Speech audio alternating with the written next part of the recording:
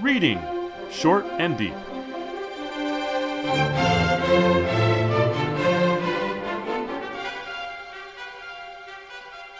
Hi, I'm Jesse. And I'm Eric. And today we're reading Short and Deep. Arctic Justice by Harold Willard Gleason. First published in Argosy, Action Stories of Every Variety in May 1st, 1937 issue. On the table of contents, there's a line from the poem as the description. It goes, "The spoiler's doom, le long traverse." And that's a line from the second stanza of this three-stanza poem about Arctic adventure, Arctic tragedy, Arctic... Well, it's called Arctic Justice. Is there? Are you suggesting the title is mistaken? I am considering that. Yeah, I'm not sure what to make of this poem, but I do really enjoy it. So, before we actually have you read it, you've done some homework on Harold Willard Gleason, somebody I'd not heard of before I found this poem. Would you care to share? Well, I didn't find a lot, but what I found, it seems to indicate that he was a New Englander of privilege, born in 1895, lived to 1975, died at the age of 79. He went to Boston Latin School, he went to Harvard, he went to Trinity College in Hartford, Connecticut. And then, starting in 1917, he taught at the English department at Kingswood School. He was, in fact, the chair of the English department for 23 years until he left there in 46. And then he clearly spent his life primarily as a writer. He was a writer in residence at the Maine Writers Conference for 4 years. He was part of the Classical Association of New England, the Poetry Society of America. But he never, as far as I know, as far as I knew, I mean, you've not heard of him, I hadn't either, never made a big splash in the literary world. And yet, despite the fact that his life, his works may look sort of light, I mean, the first thing you find out is his poems were published in the Anthology of Kingswood School. Right, so I mean, a teacher publishing in the school literary magazine, but it turns out he also published in the New Yorker, Poetry, the New York Times, American Mercury, and then other glossier magazines like Good Housekeeping and Saturday Evening Post. So this fellow had a way of being able to reach the masses and sort of sneak his stuff by. Was he really a heavyweight or not? And my recollection, Jesse, is that you had felt that this was sort of a pleasant poem and a fun poem. It had the colloquial language that I like. It has the setting of adventurous in the North that I like. It has a little bit of metaphor that makes me think it's a weird tale, talking about werewolves and people becoming wolfish. Yeah. And I think it is. It can be read that way. But just like his life, and it looks like it's just nice and okay, privileged, but superficial. By golly, it may be something deeper. And I think that there is a lot going on here, particularly when one thinks of its origins. It's a three-stanza poem, but each of the stanzas is itself a Shakespearean sonnet, not an unreasonable thing for an English teacher to want to use, but Shakespearean sonnets are typically thought of as a form for love poetry of a thoughtful kind. The last couplet with which it closes, A, B, A, B, C, D, C, D, E, F, E, F, G, G. That last couplet typically gives a twist in the understanding of what's going on. So it's a thoughtful love poem, but it's love poetry. And here what we get are three of them in a row strung together to make a narrative. You were pointing out to me before we began that each of the stanzas has its own title.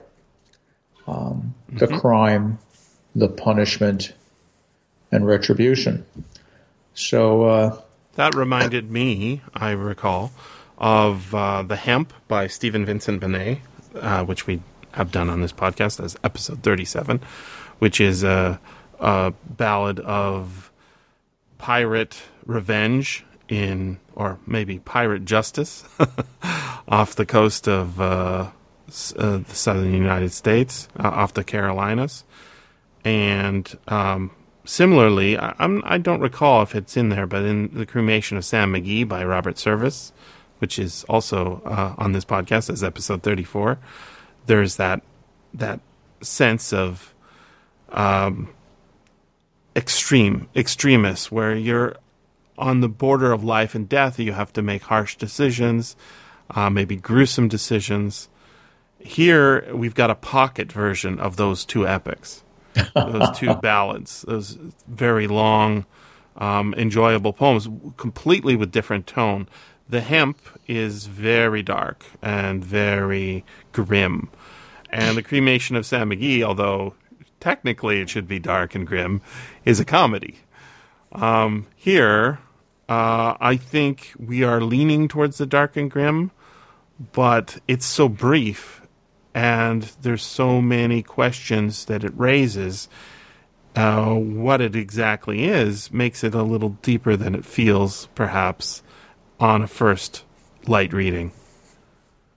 I guess I would not only agree, but point out that just as the final couplet in a Shakespearean sonnet asks one to step back and think about what's going on, maybe this poem, too, looks finally more substantial because of how it gets us to stop, come back, and think about what's going on. Shall we read it? I'd love you to read it for us. I'm going to slow down enough to try to emphasize the literary form. Please do. Arctic Justice. The crime. 5 snowbound moons of shuddering loneliness, the Arctic trapper fought with ruthless foes, with winter swift to strike at man's distress, with gnawing hunger haunting all repose, with prowling wolf and king-fanged carcajou that stalked him slavering savage on the trail, with fear the howl of phantom loup-garou, shrill in the shadows round his wangan frail. Then, with the crash and roar of shattering ice, the slithering hush of snow from bush and tree, came March, reprieve to him no common vice, beckoned, but God, 5 months of fish and tea. He robbed the cache, the mark HB it bore, and wolf till glutted, he could gorge no more. The punishment. Back at the post, he scanned each face. No eye of those grim fur-clad factors gathered there showed pity. Downward pressed the leaden sky. Chill, stinging sleet with menace filled the air. No mercy. Woe betide the waster rash, the selfish fool who, unassailed by need, dare violate a cairn-protected cache, stern, sacred symbol of the Arctic creed.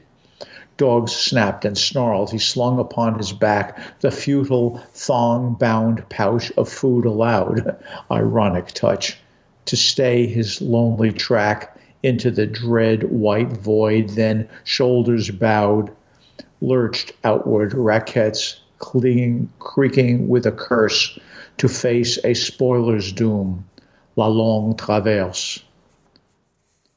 Retribution. Come soon, through crusted lips the prayer wailed eerily across the frozen waste. With broken back the outcast huddled there, already miles away with clumsy haste, shuffling taxed raquettes groaning toward the post, a chance-met courrier braved bleak wilderness for help. Before the exile like a ghost, black gathering storm clouds mocked his sore distress. Each move sheer sweating agony he fed, the blaze beside him from a scanty store of jack pine branches, faint afar the dread howl of a wolf rose shrill, he knew no more. Ere gale-torn scud revealed a baleful moon, his piteous plea was answered. Death came soon. So, the only note on this particular publication, probably the only publication of this poem, as to vocabulary words, it was with the first stanzas HB.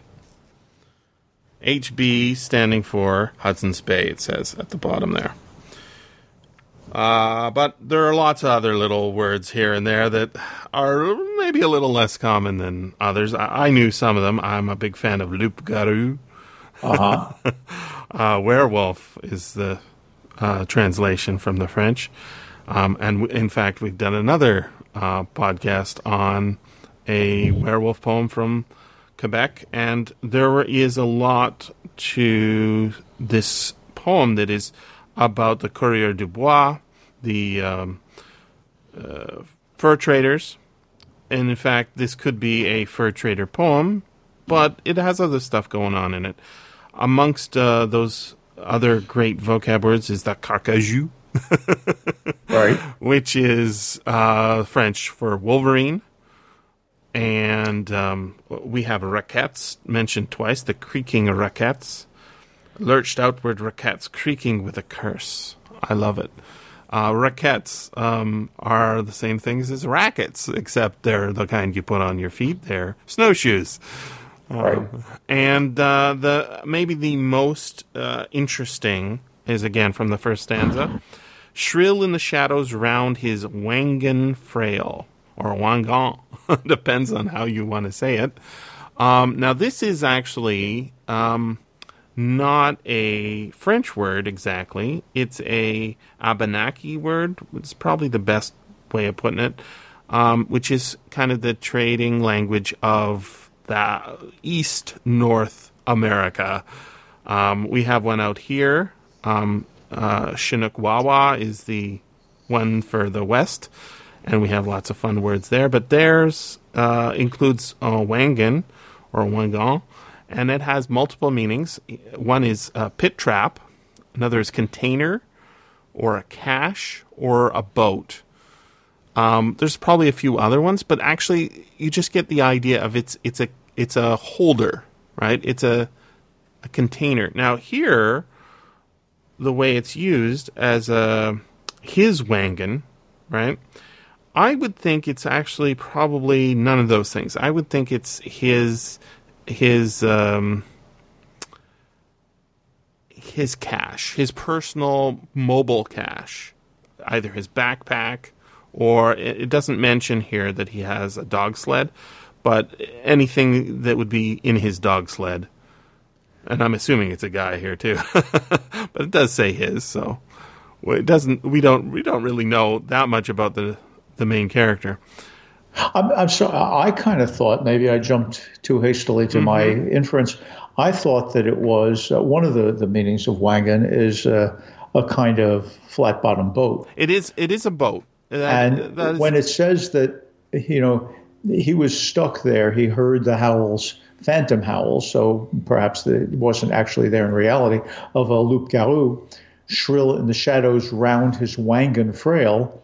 Then with the crash and roar of shattering ice comes a reprieve. So I thought that he was hauling, this fur trader perhaps, is hauling his own provisions with him in a boat. It's entirely possible. And he's stuck until March comes and the ice breaks up, so now he can move again. Yeah. Similarly, though, we see this in Call of the Wild. If you have a dog, that's why I'm a little bit unclear as to whether he has a dog sled or not. There's a lot of dogs in this poem, but none of them seem to be his, unless he's eaten them all.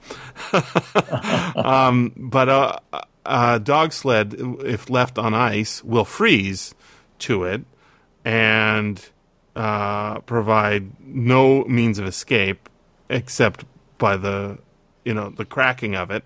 And you have to be pretty strong to do that, and especially if you've eaten your dogs, you're not going to be able to do that. You need to sort of waggle it back and forth and crush, hit at it, and then hopefully it'll crack open. But I agree, it's more likely that it's a boat, but it just doesn't say. And with all of those meanings, I always think of the one for the West Coast out here is the word skookum. Skookum is an adjective meaning fast, quick, good, quality, dangerous, sharp. So you can say that's a skookum car you got there. And it means it's a slick car, fast car, an expensive car, a good quality car. Watch out for the skookum waters. They'll drag you away, right? Here, the Wangan that he has can also be conflated with the cache that he soon finds, because it's a container is the main meaning, right? So when his Wangan is frozen, let's just go over the plot a bit, I guess, because it's not super clear what's going on. He's making us do a little work, but he's been stuck until March, right? 5 months. He told us 5 snowbound moons. And he has food, right? Yeah, but only fish and tea. And that's not enough for him. So what's he do? He robs a cache, the mark of HB. Well, what is that cache doing there? We're told it's basically a provision for desperation, and it's part of the Hudson's Bay's trading system. So it's like a emergency reserve, and it needs to be topped up. If you take something from it, you need to, let the fort know, because if somebody's out there and they're in desperation, they're going to need to get into that cache. And what's he do? He just gorges himself like a wolf. In fact, he wolfs it, glutted until he could gorge no more. Not the worst crime in the world, but he's punished for it. Well, it's not the worst crime in the world in a land of plenty. Mm-hmm. But unnecessarily consuming sustenance that might save someone else's life, maybe it's not the worst crime in the world, but it's a real crime. It is a crime. No doubt about that. And it's interesting, we don't find out how they know. Back at the post, he scanned each face. No eye of those grim fur-clad factors gathered there showed pity. They know, somehow, that he has glutted himself upon this cache. And these factors, factor is another Hudson's Bay Company style term. It basically means traders, people working for the company. There's a town somewhere in Saskatchewan called Moose Factory. They don't make mooses there, but it's the idea of a trading post and the people who run it. A factor is a major player. Back at the post, he scanned each face. No eye of those grim fur-clad factors gathered there showed pity. And then we have this ellipsis. Downward pressed the leaden sky. Chill, stinging sleet with menace filled the air. No mercy. So he has no pity from any people at the trading post, the Hudson's Bay trading post, no doubt. He has no pity from the atmosphere. No mercy. Woe betide the waster rash, the selfish fool who, unassailed by need, dare violate a cairn-protected cache, stern sacred symbol of the Arctic Creed. It doesn't seem like there's even a law been broken. It's a creed. Dogs snapped and snarled. He slung upon his back the futile thong-bound pouch of food aloud. So they'll give him some food. but they're not liking it. To stay his lonely track into the dread white void. Then, shoulders bowed, lurched outward, raquettes creaking with a curse to face a spoiler's doom, la longue traverse. So he's been sent away. We don't even have a line of dialogue with any of the people in the post. Something has been done to him. Some accusation, basically he's been exiled. He's been turned into what would they call it in the old days? A wolf's head, like Robin Hood, right? An outlaw, no longer protected by the creed of the Coureur de Bois. Then we get the actual retribution. Worse than the punishment is the retribution, or maybe not. This is the most interesting stanza. Really hard to understand what's going on. But where we had wolves and werewolves in the first stanza, and dogs and ghosts in dogs and doom in the second stanza, we have a ghost in the third stanza, and our first line of dialogue. Come soon, through crusted lips the prayer wailed eerily across the frozen waste. Notice there's no attribution. With broken back the outcast, huddled there, already miles away, with clumsy haste, shuffling, taxed raquettes, groaning towards the post, a chance-met courier braved bleak wilderness for help. So, who's talking? Clearly there's an omniscient third-person narrator here who's choosing to tell us whatever, I'll call it he, wants. I say he because we have no sense there are any females involved in this world at all. I have a way of reading it. It may be that I'm reading it too simply, but I have a way of reading it. I see at least two different things going on here that work together. One is that man is facing the privations of nature, the extremities of nature. And it's not easy for man to do this. He comes out alone. He carries his provisions or drags his provisions, or he rows his provisions with his wangan, in his wangan. He is going into alien territory with the hope of, in effect, stealing from it. The only way that man can survive is by working not alone, but in groups.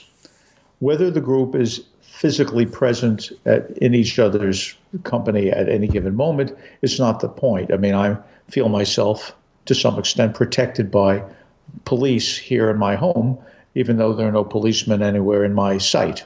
But I live in a world that is patrolled by police and judges and so on. So these cairns, which are set out, they're set out, one presumes, in the good weather, when people can go out there and they make a cache, they put them up. The Hudson's Bay Company is making them available in order to have people who are sent out to find, say, furs, which they will then sell to the Hudson Bay Company, which has an exclusive license to do this. They'll be able to survive in the bad weather. So what we have is civilization versus nature. And it's a story of a man, a certain individual, who tries to go out and steal, but instead of stealing from nature, he goes and steals from man. He steals from civilization. And what then happens? It seems to me that what has been done is that he's come in. Someone has already noticed that the cache has been violated. Perhaps someone who got there also, a day later, a day earlier. They know he's done it, and they're sending him back with food to restock the cache. But he has to do it now when it's just become spring. We're not in the summer. I mean, this is still a darn hard time to do it. And the weight of the food upon his back broke it. Now, he's got his back broken can certainly be a metaphor. But in this instance, I think it is actually that his back is broken. It's been laden down with food given him by the collectivity of civilization to go and replace what he did, what he took. The weight of it broke his back. Someone went for help, but he couldn't survive it.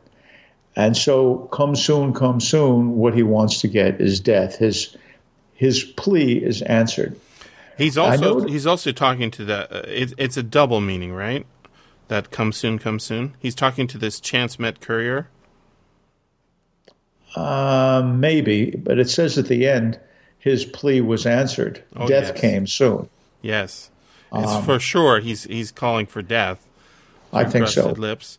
Yeah, and he's got a broken back. I mean, it's now I notice. I have no idea if Gleason had this in mind. Classically, there are four kinds of justice. There is restorative justice, which is you did something wrong, make it right again. That's what I think the Post people have said to our main character. Go out and refill the cache. There's also procedural justice, which is let's make sure that everybody is treated the same way.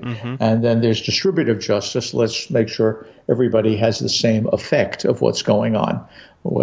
So, justice suggests that we all have the right to vote if we're over a certain age, but it's distributive justice doesn't say that everybody, at least not in a communist society, everybody should get the same pay. In a capitalist society, they shouldn't. Distributive justice doesn't work that way here. So the kind of justice is culture dependent. The fourth kind of justice is retributive justice, which is to say it's vengeance. It's punishment. So his punishment, which is the second stanza, that's when they decide to send him out on La Longue Traverse. That was the punishment. The question is, was this restorative justice that they may have intended? Because after all, it is spring now. It's easier to move than it was before. Or is it retributive justice? And it turns out, because the weight of the food is so heavy that it breaks his back, that it's retributive justice. So what he gets here is justice, but it's the vengeance of society, of civilization, on someone who ignores the needs of civilization. It's not that he did anything wrong if he had been in need of what was in that cache, but he was unassailed by need. He just didn't like a diet of fish and tea. I love the underline. It's so underlined that it's not a werewolf story on the surface, but that's totally what it is underneath, and it's so obvious. It's in every stanza, but it's especially in the first and the third. So I'm just going to go over those lines again because I just love werewolf stories. With gnawing hunger haunting all repose being rest, he can't sleep.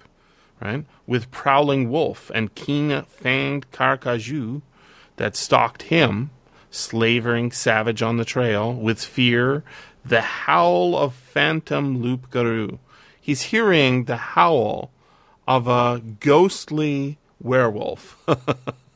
Yep. And then, when he does the horrible deed, it's basically sin like cannibalism, something you don't do. He is punished, sent back.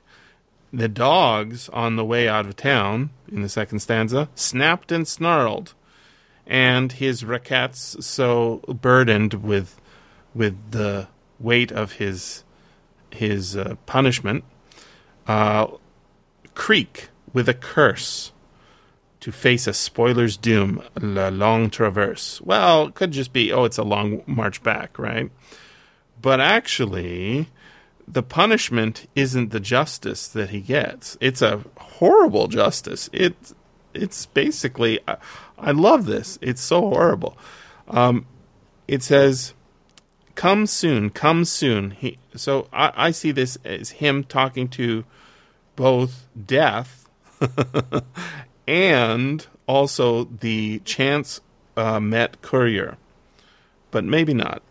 Come soon, come soon. Through crusted lips the prayer wailed eerily across the frozen waste. So this is also a kind of howl, right? Yeah. With broken back the outcast huddled there. The outcast being the man who's being punished, or in this case retributed.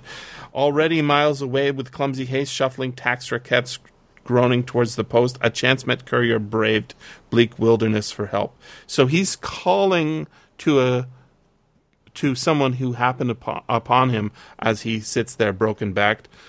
He says, get help, but he's not only calling to the courier, he's also calling to someone else, I think. And it goes, before the exile, like a ghost, black gathering storm clouds mocked his sore distress. Each move sheer sweating agony he fed, and when you're sweating in the cold, that is not a good thing. Each move sheer sweating agony he fed. Notice that fed. The blaze beside him. We had a blaze in the first stanza, and that's the savage hunger that he had.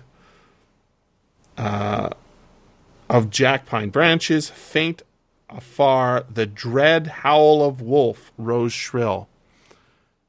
Something else is out there in the Arctic waste besides him. He knew no more. It may be that there's something else out there than he, but it may also be that he separates from himself and doesn't realize that Absolutely. He is the monster. Absolutely. Just as in the Wendigo psychosis in northeastern Absolutely. North America. That is underscored in the very next line. Ere gale torn scud revealed a baleful moon. And we know, we actually had 5 moons in the first stanza, 5 snowbound moons. And here we've got another moon. And that moon is a full moon in my view. His piteous plea was answered. Death came soon. Yes. I would underscore, to use your term, the last line of the first stanza. He wolfed till glutted he could gorge no more. He thinks that there's a loup-garou. Yep. It's a phantom loup-garou, but he has been turned into a wolf. Yep. Now, in the classic werewolf story, the werewolf, the man who becomes, despite what he may want to do, becomes a wolf. You know, even a man who says his prayers by night can turn to a wolf when the wolfbane blooms and the moon is full and bright. Mm-hmm. That man, Lon Chaney, that man who becomes the wolf is tormented by the fact of his own wolfish nature coming out. And when we see him struggle, I can't remember a single werewolf story in which ultimately the man is freed of his wolfishness. Mm-hmm. I can only remember the man surviving by having the wolf killed. And that's what happens here. That is, there is a werewolf. He's the werewolf. And he is the one who would kill men by eating their sustenance. Yep. A werewolf story is about attacking one's fellows. It's being outside society, being outside of polite society, but any society. If you are traveling with werewolves, you will get bit. You cannot be trusted. And as a man, everyone in the factory at the post knows this about him. We can't trust him. Indeed. So they send him out to enact restorative justice, but because he is not trustworthy, it turns out to be retributive justice. I'd like to add, this is a little odd for how we've been doing these podcasts. There is a book I would like to make people aware of. It's called Sharp Teeth by Toby Barlow. It is not about werewolves, but weredogs, but large ones, mastiffs and so on, that form packs in modern-day Los Angeles. And one can see this as an obvious, way of dealing with one group like movie industry executives versus another group like lawyers. It's easy enough to suggest that there's rapacity among the denizens of modern Los Angeles. I will just say this about this book. I liked it very much, Sharp Teeth by Toby Barlow. It is about weredogs in modern-day Los Angeles. It also turns out to be a love story because it probes the relationship between the weredogs and ordinary people. And if you liked Arctic Justice by Harold Willard Gleason, I should point out that Sharp Teeth is a novel in verse. Oh, cool. In other words, there is always more to say. Thanks very much for listening.